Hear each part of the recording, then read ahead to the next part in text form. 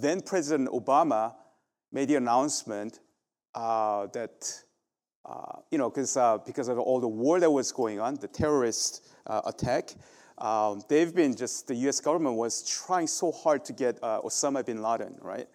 And the day came when finally they got him. And then I remember, on TV, people were showing that there were people that were just going to the D.C. area, and they were like, yeah, we got him. Because it took them over 10 years to get him, but finally got him. It was through the Navy SEAL, and they were able to accomplish their mission. And that's something that I want to talk about today, the mission of the church. Mission, the word, comes from the Latin word missio, meaning to send or sending. The church, the universal church that, including every local congregation like us or any other church out there, and every Christian in it is sent into the world to fulfill a definite task. When you lose sight of the mission of any organization, it spells trouble. Can you imagine a unit of SEAL sent on a mission, but they somehow forget their mission and they are really distracted by their circumstances, right? And so even that SEAL unit that was sent into Pakistan covertly and then just carried out the mission. Can you imagine if it's just too dark or there are just too many unknowns and they get really distracted and then not really accomplishing their mission, right? It spells trouble if you lose sight of the mission, the reason why any organization exists. The church has a mission to accomplish. The late John Stott, he's a theologian, he said that the living God is a missionary God. Our God is a missionary God. The whole evangelism and missionary enterprise stem from the fact that our God is on a mission. He's on a mission. The Father sent the Son on a mission. And when he accomplished his mission, then the Father and the Son sent the Holy Spirit on a mission. See, the whole topic of being on a mission is useless unless we understand that it really flows from who God really is. As I explained, the Father sending his Son on a mission. And then once that mission was accomplished, the Father and the Son then sent the Holy Spirit on a mission to establish the church, nurture us, to set us on fire for him, to live for him. Because it flows from who he is. And God is on a mission. Therefore, we are to be on a mission with God as well. The mission of God we are to partake in. R.C. Sproul, he asked this question when he used to teach seminarians, the late R.C. Sproul, he would ask seminarians, who is the first apostle, right? And he would say that most of the seminarians say, that's easy, it's Apostle Paul, right? Or Peter, James, John, right? But one of the 12. So that's usually the answer that he would get from his seminarians. But if you look at, once again, the word apostle, it means the sent one. The one that was sent on a mission. He was saying, no, it's not the Apostle Paul or Peter, James, and John, and all these other guys. He was saying, it is actually indeed Jesus. Jesus is the first sent one and this specific mission. John chapter 20, verse 21, I think we have it. Jesus said to them again, peace be with you. As the Father has sent me, even so I am sending you. He's speaking to the disciples. As the Father sent me into this world, he was sent on a mission to redeem the people of God. So this passage that we read, famously known as the Great Commission. I'm sure you guys all heard the word, the Great Commission. It tells us what our mission really is. The work of worldwide witness and making disciples and planting churches. That is really the essence of the Great Commission. The worldwide witness and making disciples of all nations, of all people group, various people groups, and planting churches. And there are 4 aspects, as we read here, of the Great Commission. Go, right? The command is to go, make disciples, to baptize, and to teach. Of the 4 aspects, we're going to be focusing on going today. I mean, it's just beyond the scope of this message to focus on all 4 commands. So we're going to be focusing on going part today. Fundamentally, the church's mission is to proclaim Jesus Christ everywhere as God incarnate, Lord and Savior, and make it known to people that God invites us to have this true life through repentance and faith in Christ. That is the bottom line is that is our core mission. The reason why I exist as a church. Paul's ministry as an evangelist and as a church planter is a model to follow. When we look at Apostle Paul, his life, his ministry mainly consisted of going to different places, preaching the gospel, telling people about who Christ is, how they are to repent and turn from their wicked ways and turn to him in faith. And then continuing, everywhere he goes, he tries to plant churches or tries to encourage the churches by discipling them, teaching them. That is the model for us to follow. You know, they say that there is one thing that we cannot do as Christians in heaven, and that is evangelism, right? Like worship, fellowship, serving, all those other aspects of Christian things, Christian life, Christian living, we can still do in heaven, right? We will still worship God. We will still fellowship with other fellow believers, brothers and sisters in Christ.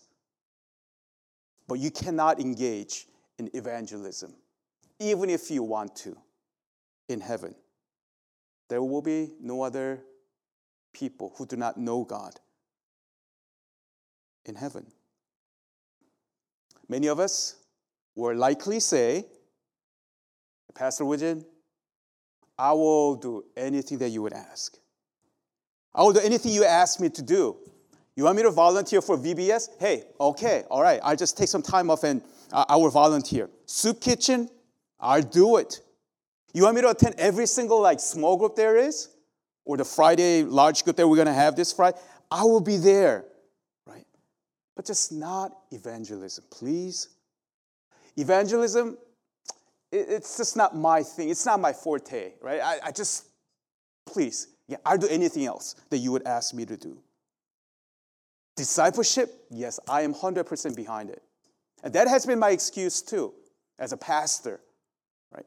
I would say, okay, my job is to, just disciple people so that I will just focus most of my attention and energy and everything on making disciples. Hey, I'm doing this, so this should basically make up for my lack of evangelistic mindset and the lifestyle that I am called to live. That has been my excuse. My guess is that maybe many of us would probably feel that way. We have no issues with being discipled.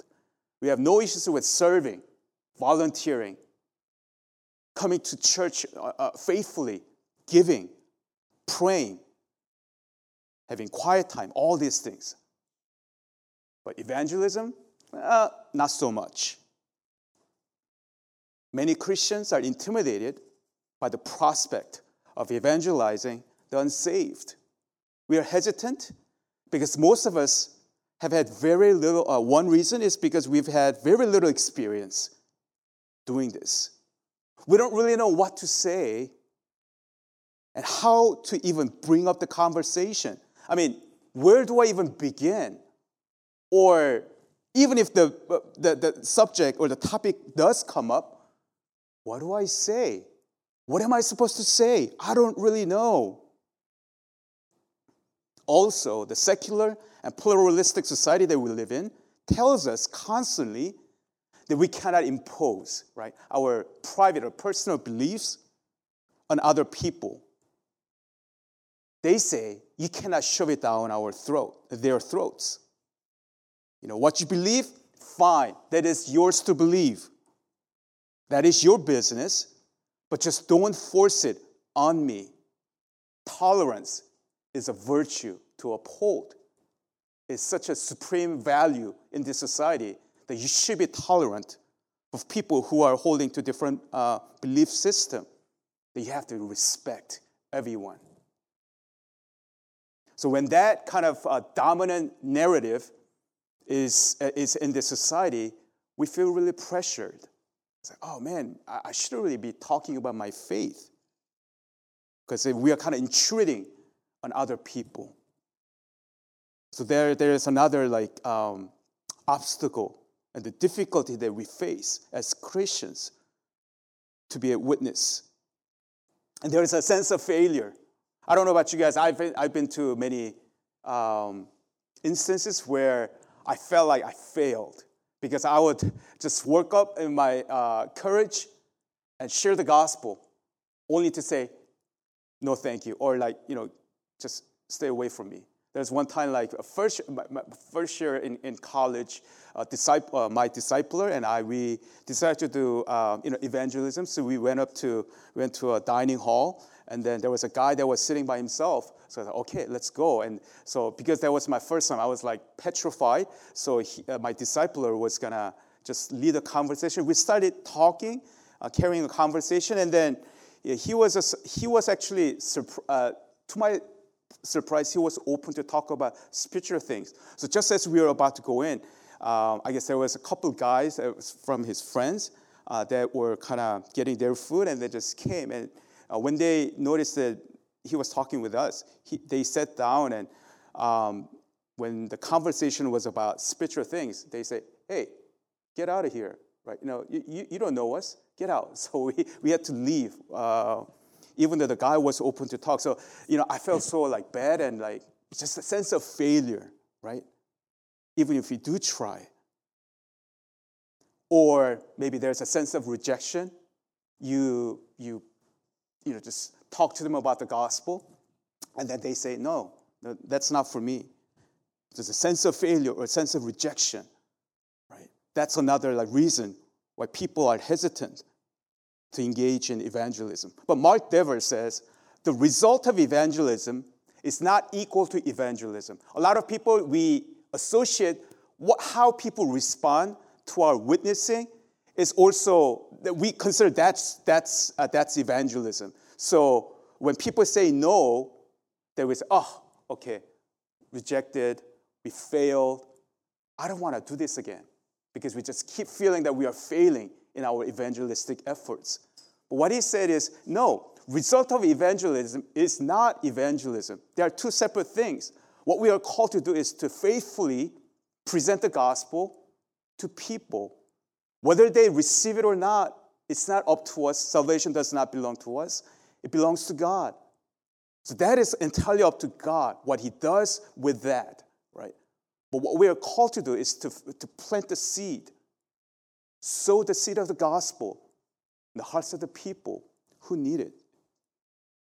So do not say, oh, because I didn't convert the people that I failed in evangelism. No, absolutely not. You succeeded in evangelizing because as long as you were faithfully presenting the gospel, that you did what you were called to do.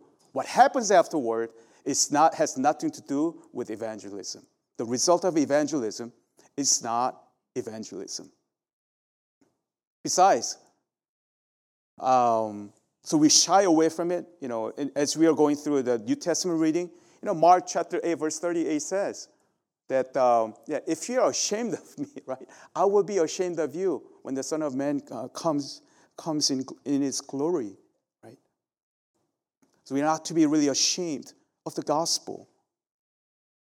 And what complicates it even further is this these days a proliferation of the remote work setting, right? Since the pandemic, hardly any interaction away from the screen time these days. As you guys, many of you guys know, I started a new job recently, about a week and a half ago. And other than the first day when I had to get the work computer, after that, I've been just working from home. And so not knowing my coworkers like that well, and I only see them in the screen time, right? And that's it. Outside of that, I'm just on my own, doing my own job, right? It's very difficult when you have that kind of environment, and many of us had this remote work setting. There is no this water cooler, like getting around around the water cooler and having a quick conversation, right? Many years ago, when I did have a full-time job when I was part of a church plant, and I had a full-time job, and so I was able to, obviously during that time, you just go in every single day. So I was able to build relationships with people, and I was able to present the gospel to some other people. I remember even just the guy who hired me, the hiring manager, right? Like one time I asked to have lunch with him, and then I shared that was a really nervous time because he's my boss. And I was telling him about my faith. But that was possible only because we were able to build rapport over time. But I know now it's like remote work setting, it's really difficult. How can you can't really talk about other things outside of the actual work, the screen time. Under such circumstances, does it make sense to talk about evangelism? Absolutely. Because it is a biblical mandate. It is the mission that God has given to us all, right? Not just to pastors or to missionaries or some kind of people who are really well-trained to defend the gospel. It is not only to these people, but to all of us that we are called.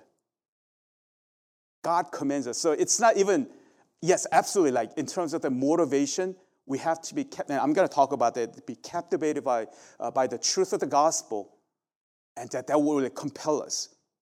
But at the same time, it's not just that. It is a command that we are to follow, whether we feel like it or not, whether we are intimidated by it or not, whether the circumstances makes it more conducive to evangelism or not. We are called to obey this command.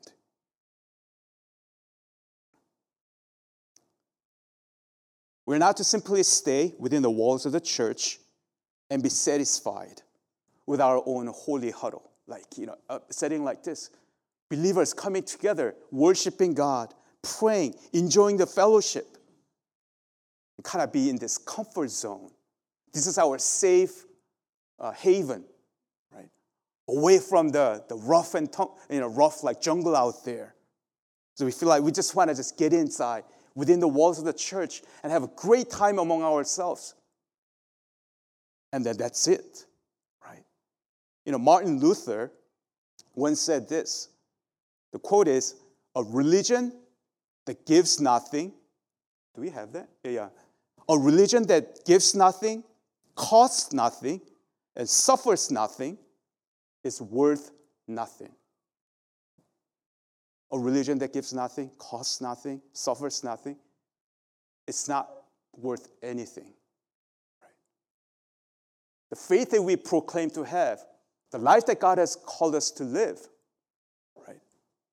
It will require all of our being, all of our comfort, all of our energy, all of our time.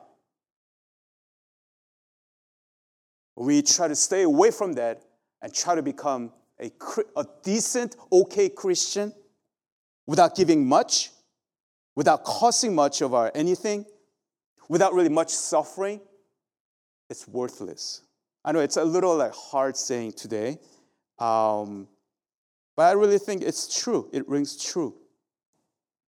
Jerusalem church is a good case in point. I mean, there were exciting things were happening there, right? After the Pentecost and just the visitation of the Holy Spirit, right? Acts 2 describes an incredible fellowship and apostles' teaching that they enjoyed. And yet, God caused the church to be scattered through persecution so that they can go out and spread the gospel to people that they have not known. It needed to be done because they were content with what they were really enjoying. I mean, what more could you ask, right?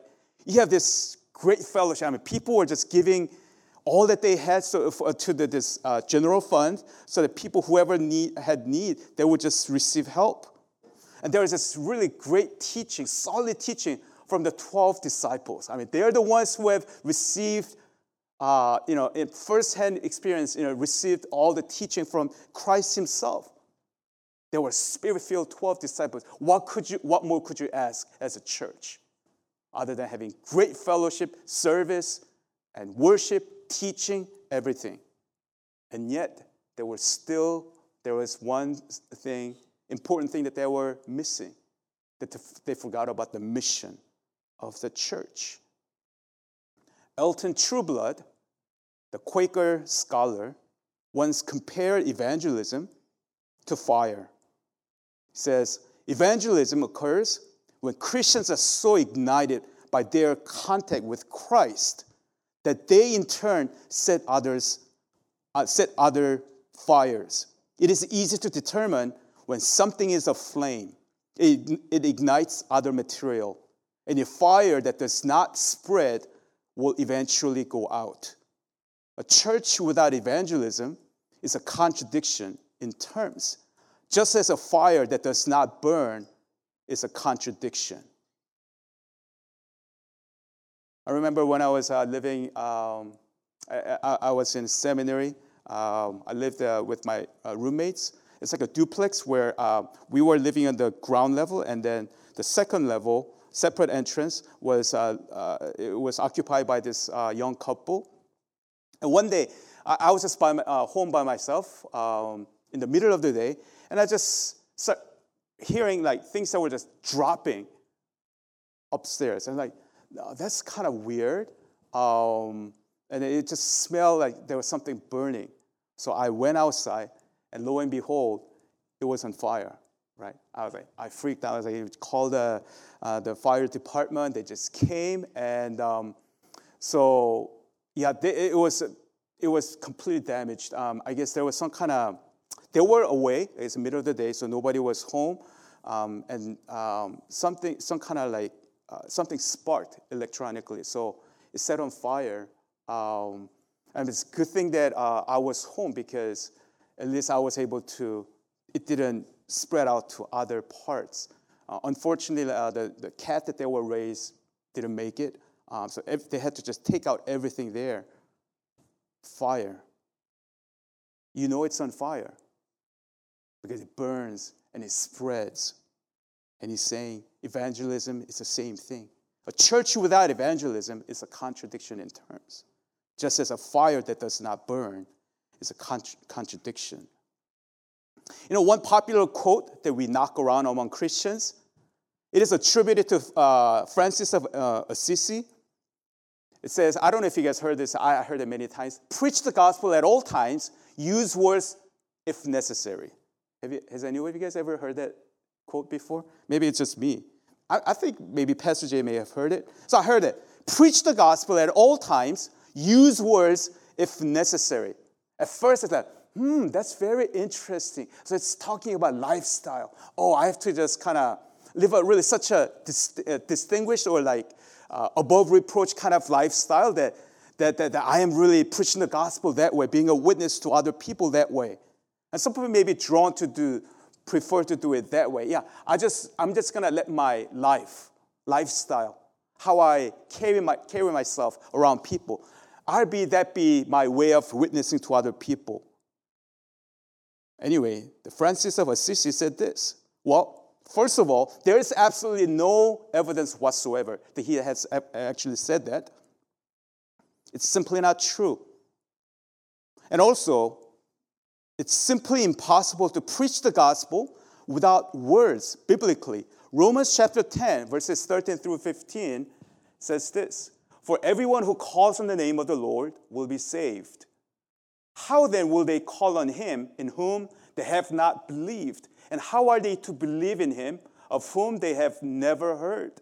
And how are they to hear without someone preaching? And how are they to preach unless they are sent?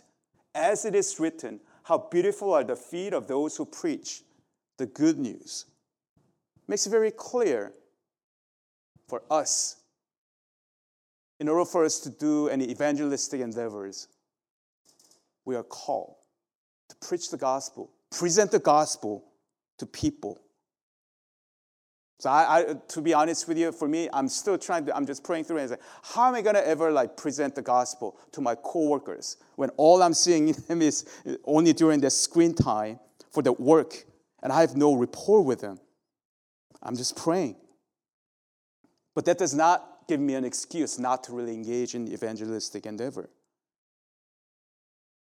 The Christians in Acts spoke forth as they were just scattered wherever they went. Paul, wherever he went, he first went to the synagogues and preached the gospel, and then he would turn to the Gentiles in the marketplaces and other venues.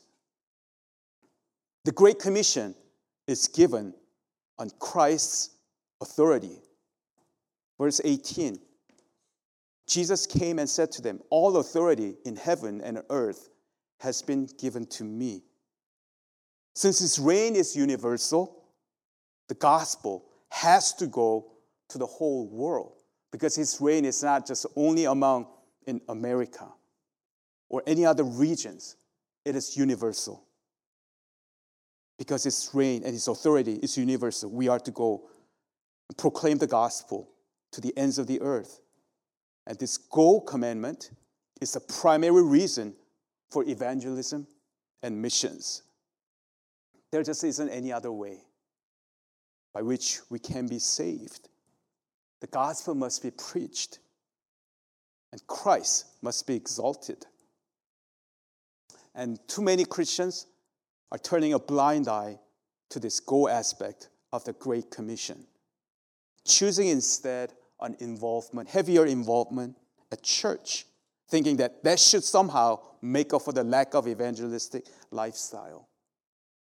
If we are honest with ourselves, and that be our inclination, I am, for one, that I tend to just focus more on other aspects of devotional life rather than really engaging in evangelism. The gospel is offensive to the modern mind because it points out the sinfulness in us. It's just not going to sound pretty, I know that, if you are faithful to the gospel. But the gospel is no gospel at all unless we recognize our spiritual plight apart from Christ. We cannot simply kind of just beat around the bush just so that we don't want to just offend other people. If you just skirt around this whole aspect of our sinfulness, that our need for a Savior, and only just talking about, oh, you can go to heaven if you believe in Jesus without repentance, we are not being faithful. The gospel witness, if you do that, we have to go through that. And if they reject it, fine, right? We still have to speak about the truth and the coming and the consequences of not trusting in Christ. Ezekiel chapter 33 talks about the watchman's trumpet. It's a hard saying, but it talks about how, as a watchman, right, if you know that there's an impending disaster that's coming upon you, and you see the enemy that's approaching your castle and the fortress, that it is your job, it is your call as a watchman to sound the alarm so you can just tell other people about what's coming, what they're about to face. And if you don't, right, people will die in their sin, but the blood will be asked on the watchman because he knew what was coming, and he chose not to say anything about it. Right? God will hold that person accountable. Now, once again, I know, like, when we talk about evangelism, it is so easy to put a guilt trip on people, and that's not my intention at all. But just to be aware of the responsibility and the call that we have as Christians. I'm not trying to put any guilt trip on anybody here, but just the sober reality. Now, that doesn't mean that we be obnoxious, right? I know there are people that are like, you know how like when you are walking on the streets, there's a turn or burn kind of people, like, you got to go to hell if you don't believe in Jesus, right? At times it can be like so loud and it can be very obnoxious, right? That's not what we are talking about, right? You can still remain respectful. And you can use bridging statements and secure permission to discuss the person's religious life and to talk to them about Christ. Like, practically speaking, we can say something like, we've known each other for some time now, but we've never discussed our relationship with God and Christ. Can I ask a question about that? And maybe, like, if you have some kind of relationship with the people, maybe that's a bridging comment. And if they say, no, I don't want to talk about it, well, you don't have to just try to just be obnoxious. But if that somehow opens the door, that person has given you permission to just move ahead, then you can just talk to them about the gospel. Or you can say, I feel that I need to apologize to you. We are friends or coworkers or family, but I've never told you about something that's very important to me, my Savior Jesus. Can I tell you why I believe in him? That's one way also to approach people. That's some people that you've known for a while, and you're like, oh man, I've never talked to them about Christian faith, my faith. How am I going to even just bring it up? You can just use bridging statements and to see if to gauge their interest, right? For me, like there are times when I attended this evangelism conference, and they tell you go to the mall. So I would go to the mall, and how I would just carry the conversation with, obviously, I mean, it's not that really recommended, but like the cold turkey kind of things, right?